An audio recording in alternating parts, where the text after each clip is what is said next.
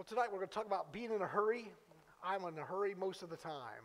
I eat too fast. I drive too fast. I seem like I'm always going somewhere, really trying to get there fast so I can get it over with or whatever it may be.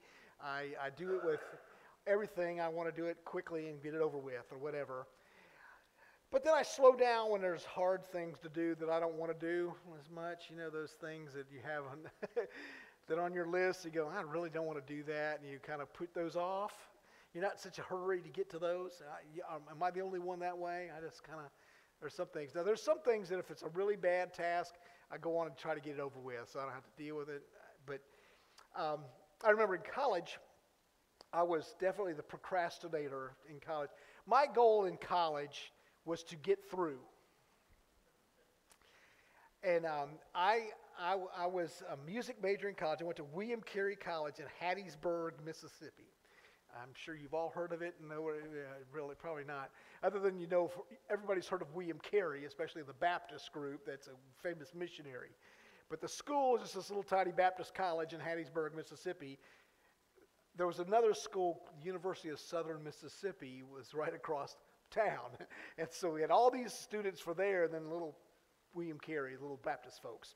But anyway, I decided that I so much wanted to get out of college that I was going to try to graduate in 3 years. I said, I don't want to do 4 years. I want to get it done. So I went summers and everything, 20 hours a semester, the whole 9 yards, and I got through in 3 years. I literally did it, and as a music major, which is really kind of weird because anybody that knows anything about music majors, you have more classes than anybody else. You have all these 1 hour classes and all these things. So I went 8 to 5 on Mondays and Wednesdays.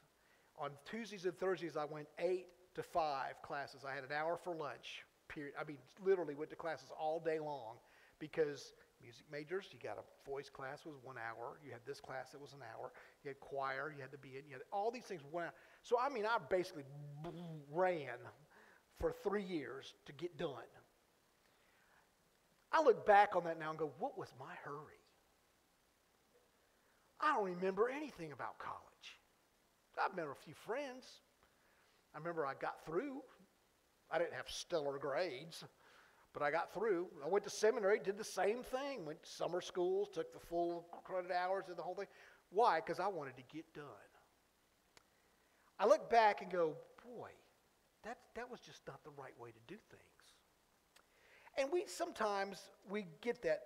God's commands, however, we have some urgent things we need to do, and we don't seem to have that same urgency about those. So we're going to kind of talk about that a little bit and some other things. In John chapter 9, we're in the Gospel of John chapter 9, beginning verse 1. John 9, 1 through 12. If you would like to stand with me as we read God's Word. As he, Jesus, went along, he saw a man blind from birth. His disciples asked him, Rabbi, who sinned, this man or his parents, that he was born blind? Neither this man nor his parents sinned, said Jesus, but this happened so that the work of God might be displayed in his life. As long as it is day, we must do the work of him who sent me. Night is coming when no one can work. While I am in the world, I am the light of the world. Having said this, he spit on the ground, made some mud with the saliva, and put it on the man's eyes. Go, he told him, wash in the pool of Siloam, which means sent. So the man went and washed and came home seeing. His neighbors and those who had formerly seen him begging asked, Isn't this the same man who used to sit and beg? Some claimed that he was. Others said, No, he only looks like him. But he himself insisted, I am the man. How then were your eyes open? They demanded. He replied, The man they called Jesus made some mud and put it on my eyes. He told me to go into Siloam and wash. So I went and washed, and then I could see. Where is this man? They asked him. I don't know, he said. May God bless the reading of his word. Y'all may be seated. I used a blind man illustration once before. This is a different kind of setup. So this man is blind. They walk up upon him, and the first thing the disciples say is it's the blame game. Who's at fault? Why did this happen? Was it his parents that sinned? Was it him that sinned? We're good at the blame game, aren't we?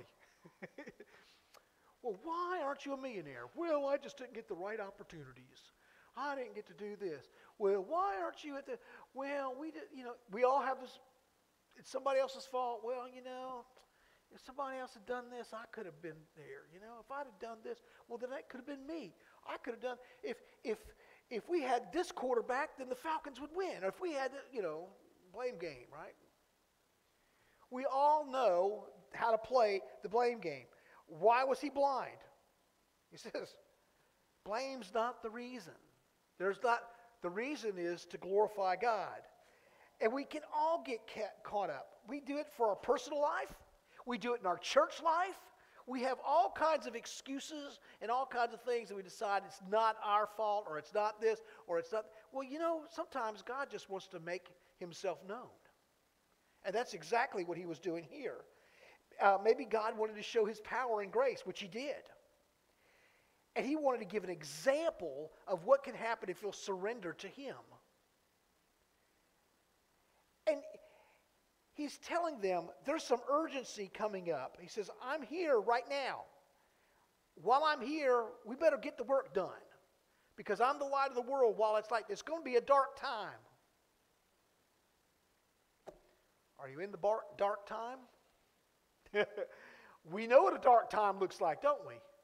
All of a sudden, I used to think that things were crazy in this world. I really did. I think back, 10 years ago, I went on about, oh man, there's just things. I didn't know what was coming. This world we live in right now, it's a whole nother. If you'd have told me back when I was in college or seminary, not much less, even in 2000 or 2005, in those areas, that they would all of a sudden make gay marriage a thing that should be done, I'd have said, you got to be kidding. That's not you're out of your mind. That's never going to happen. Well, guess what? Not only is it a thing, it's pretty much you need to accept it like it or not. Fortunately, some of the churches have still gotten away from that, but I'm wondering when that's coming to where they tried to force us. Most churches I know have already put something in their bylaws or in their things that say, no, you can't do that. But if you'd have told me back then, and when you told me at the beginning of my ministry that things were going, I would have said, yeah, crazy. And then what happens? COVID hits and everything. Would you have told me every church was going to be shut down for weeks, 2 months? Most of them were at least 2 months shut down. Some longer than that. If you'd have told me that was going to happen, I'd have said, no way, that's not going to, that can't happen. There's nothing going to, we're not going to have a plague. Well, God, we're kind of in a plague, aren't we? We're all of a sudden there. And we've got to figure out, how do we maneuver this? And the church is trying to figure out, how do we maneuver this? How do we figure all this out? How do we make it an example of what God can do? Instead of, oh, woe is me, and oh no, we're in a real mess now, how can we figure out what God can do? He's telling us, I am the light, and while I'm here, you have the light. If you've got the Holy Spirit, he will bring the light to us. We hurry about everything else. We're in a hurry and going except church, or except leading others to Christ, or except the urgency that we have to tell others about how much Jesus loves them and cares for them, and he is their answer to this plague that we're in. Is he going to cure it? I don't know. I don't. This man that was born blind didn't know Jesus was going to cure him.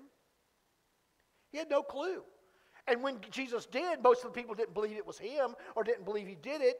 And as we'll talk about in a minute, and then he did it on the Sabbath. Of all the things. But you see, we want faster internet. We want fast food. We don't want to wait. We don't want to eat. You ever got caught in a McDonald's line? And had been there and you go, I'm not believing it's taken 5 minutes to get my lunch. I mean, we're there. We've all done it. I know I have. I've been going, tap my foot. Are they ever going to get to me? Why? Because we are so used to, we're in the instant gratification world, aren't we? I mean, we really are. We want it, and we want it now. Our youth did a musical, and one of the songs was, I want what I want when I want it, and I want what I want right now. You know, that was kind of right. It was how it was. And that's kind of how we are. We know what we want. We want it now. We don't want to wait on it. We're in too big a hurry. But yet, when we come, church, well, that preacher better get that church growing pretty quick, or I don't know. This church is not that way. I found that out. They had a pastor 25 years, but I can point to you 3 or 4 or 5, 10 churches that that preacher doesn't produce lots of folks there quick. Boom, boom, boom. He's out of there, just like a coach. You know, they act like he's a coach of a football team. You know, if you don't win so many times, you're out of there, right? I'm worried about Florida State's coach. I'm just telling you. You know, but what I'm saying is we get in that mind of we want our results now, we want things now. We don't think about it.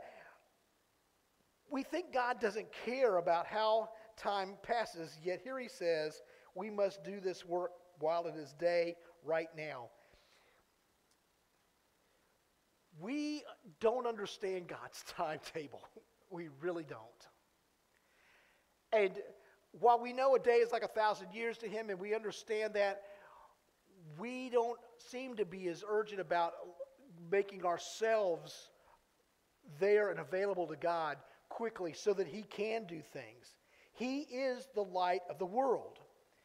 We go slow about his work because we don't always think about how important it really is. It's easy for us to get moving along in our things. We want God to hurry, but we don't want to serve or to seem to care about his urgency and his message. His work sometimes is hard to see, and we're not always sure. So while we're in a hurry of getting other things done, we don't know what's going on behind the scenes. You know, we never know when it's going to be too late to share to someone. These days and times should let us know more about the urgency of we don't know if we're going to have a second chance. We really don't. You know, I know everybody in here's got an instance of somebody that went home to the Lord too early or didn't go to the Lord because they died too early. We all know that person that we wished we knew for sure. You know, you've gone to funerals where you go, I wonder if they were a Christian or not.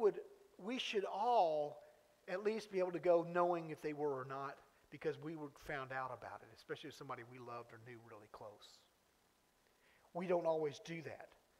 We have seasons of opportunity and we put it off sometimes. In the times of peril that we're in, we never know what may happen and we miss our chance. The Wycliffe Bible translators, Bob and Jan Smotherland, were translating the Gospel of John with the help of the son of the chief of the Makuna people. And they were finally finished. It took them 5 years to finish it. And they did just the Gospel of John, translating it. And so they were reading it out loud because they got it done. And they got to this passage. And the chief stood up and said and declared, we have got to stop killing babies.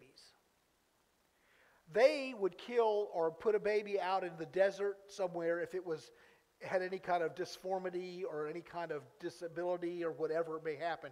If it wasn't a perfect baby, they would just take it out and leave it out there and go and leave it to die. He read this passage and he decided that there had to be a better way. That's how the gospel works. That's how it makes it urgent. When we can read a passage like this and go, oh, we've got to stop an activity or a certain thing we've always done. This tribe had always done that. They thought it was the right thing to do. That child was disabled. He wasn't going to be able to function as well. So, out of here. We're done. But you see, the power of God was quite evident. It was right there for them. There's a man named Worrell who at age 15 had a debilitating arthritis. It came to the point as the years went on that the only thing he could do was move his finger. Think about arthritis so bad, the only thing you can move is your finger. I cannot fathom what that would be like. And he had this, so he was about 30 years later, this man had learned to put a string on his finger and attach it to a recording device so he could turn it off and on. Now he could talk. He ended up writing for magazines, wrote books, led a very productive life, even though he had this debilitating disease. We have to realize that God can use anybody with anything. And I mentioned last week, I think, Joni Eareckson Tada. And I read up some more on her as I was trying to think. And her story is more fascinating every time I read a little bit more. She was 17 when she actually did the dive into the water that broke her neck. And she had no use of hands or legs. I mean, quadriplegic. I mean, this lady, and she wanted to die. She wanted people to assist her to kill herself. She really thought, I don't need to be around anymore. I can't deal with this. And I think back and I go, the people that she has touched over the years, I didn't realize she's 71 years old. I remember when all this happened way back. I was younger than her. I'm younger than her, but not that much. And I didn't realize that all the people that she has touched and used, it took her a while to understand what place she had in God's kingdom and what he could do. And then when she learned to paint with her mouth, that's what opened the doors. And then, boom, her speaking and singing and all the other things opened even more doors. And she's been on national television. What has she done for the paraplegic and the quadriplegic world? What she has done for these people. She has a special wheelchair. She has all these. She's traveled. And then reading about her husband, she would, just to ask her on a date, she was like, I never thought I'd ever date. She didn't, and this man cared enough about her. They only dated several months. It was less than a year they were engaged. They'd been dating just a while. And I think on the first date, he had to change her bag, her urine bag that she had on her leg while they were on a date. Now think about that. Now that's a first date, isn't it? Now guys, if that wasn't what most guys would have done, what? No, I don't want to sign up for this. I think about it. Because what he signed up for, she was that way when they first started it. So he was signing up for what? A lifetime of caring for this woman that could do nothing on her own. Her hands did not work. Her legs did not work. She could talk and move her head. And I think she has like a blowing device or something to make the wheelchair move or something. I don't know how they do all these things. Technology is amazing. But I think about that. But see what God did. God took this young couple, now, they've been married 30-something years, I think. This couple, and made an example for people to see of how you can still do things for Christ no matter what's coming your way. When you think everything's over, you keep on going. Jesus made mud and put it on this man's eyes. And then he sent him to Siloam, the pool of Siloam. If you'll look at the words closely, he did not tell him he was going to be healed when he went to the pool of Siloam. He just sent him. This blind man went on faith. He didn't know God was going to heal him. He didn't know Jesus had that power. He wasn't sure.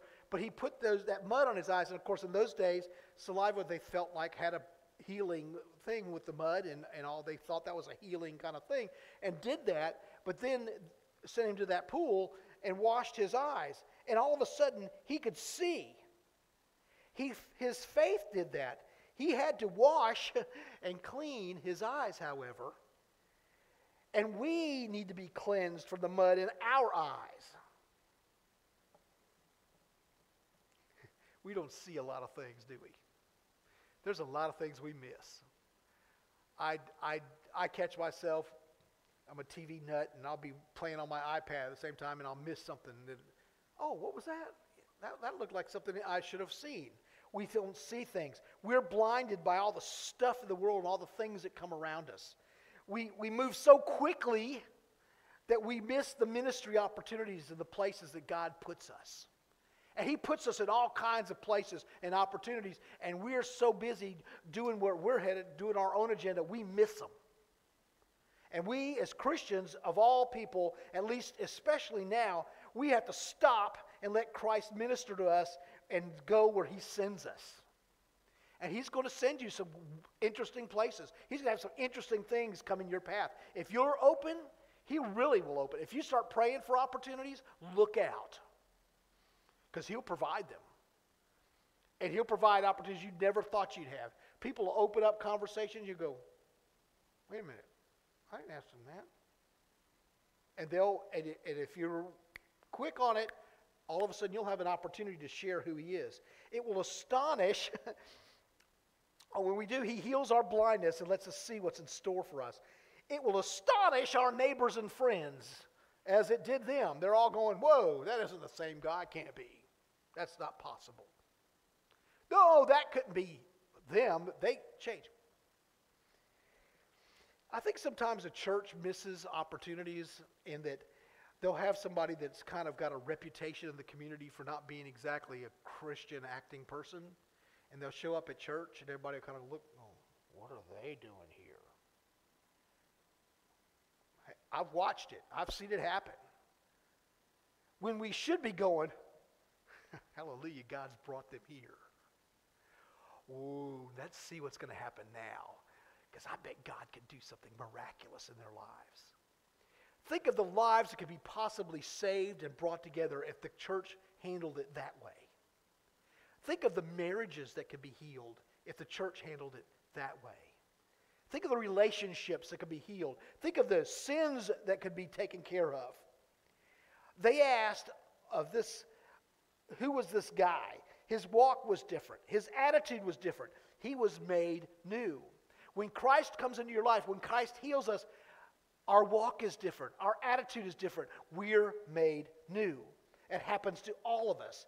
We just have to slow down enough to see what God's doing in the ministry, because He does have a ministry for everybody in here. I don't care who you are. Okay?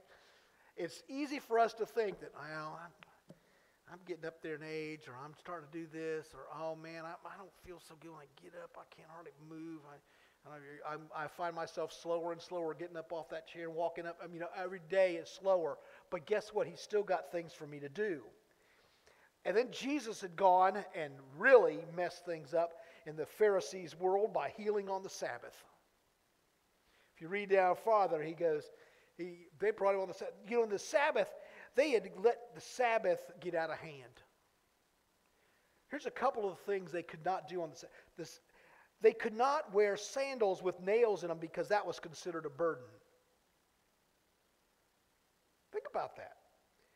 They couldn't pull your hair or cut your nails. That was not allowed on the Sabbath. You couldn't heal medical attention only if their life was in danger. If they had a broken limb, you could not set it on the Sabbath. If you sprained your ankle or sprained your hand or something, you couldn't pour cold water on it. Now, folks, that's letting the Sabbath get out of hand. And that's what happens when we start nitpicking things to death. When we start saying, I don't know about that. We can get caught up in that. I've gotten caught up in that. Oh, I don't know. That's a little out there, isn't it? You know, we find ourselves in there. We can't let our interpretation of things skew our witness and our understanding of what God's work is. We all look at things differently. Jesus was healing and performing a miracle and ministering to a person in need. But the Pharisees were in too big a hurry to condemn without understanding what urgency and need they needed to do in this world to change. See, the Pharisees were too busy about their rules and the way that they thought things ought to be. And we can get that way sometimes. We can decide, I don't know, that's pretty out there, boy. I don't know. And it can be about all kinds of crazy things. I don't, Mexican food on a Wednesday night? I don't know about that. You know? I mean, and I'm just making, you understand what I'm saying. We can find ways to kind of go, I don't know, why are we feeding these people? They can eat on their own. Why can't we? What about the people that have these needs? There were some people that walk through around here. I'm finding out already that people just kind of wander in here and they don't know what's going on and they want to know. They're hungry to hear. And what are we feeding them when they get here? We need to make sure that they understand that there is more to life than rules and regulations or those things that we never done it that way before. Whatever it may be. We don't know. We don't know what God's got in store for us. But we need to be ready and in a hurry to find His urgency that He's got for us, because He does want to see things happen. His will is for our church to grow in His grace and to grow as in our ministries and to reach out and bring people in and for more people to know who He is. That's our job. And we try to make it too much of a job and not a lifestyle. We'll talk more about that in weeks to come, about how we can minister as our lifestyle, as we walk, as we go. Because that's what when you read the Great Commission is, as you are going, tell others. It's not, let's take a special trip to this. No, it's as you're going, people are going to come in your life. And when they do, we have to be ready and understand the urgency that we may not see them again. This may be our only chance, and we need to take it. And He'll provide it for you. If you're open and you're praying, He will do it. Let's pray. Father, we thank You for Your word and what it teaches us. Help us to not be blind. Open our eyes so that we can see what the needs are, the ministries are around us. Open our hearts that we'll lean and listen to You and look out for those. Lord, we thank You for who You are and what that You have ministered to our life. Fill us with Your grace and love and mercy, and we'll give You the honor and glory. In Jesus' name, amen. It's our invitation time. The altar is open. If you have any decision you need to make, we invite you to come. If you'd like to just come and pray, this is your time. This is for you as we sing.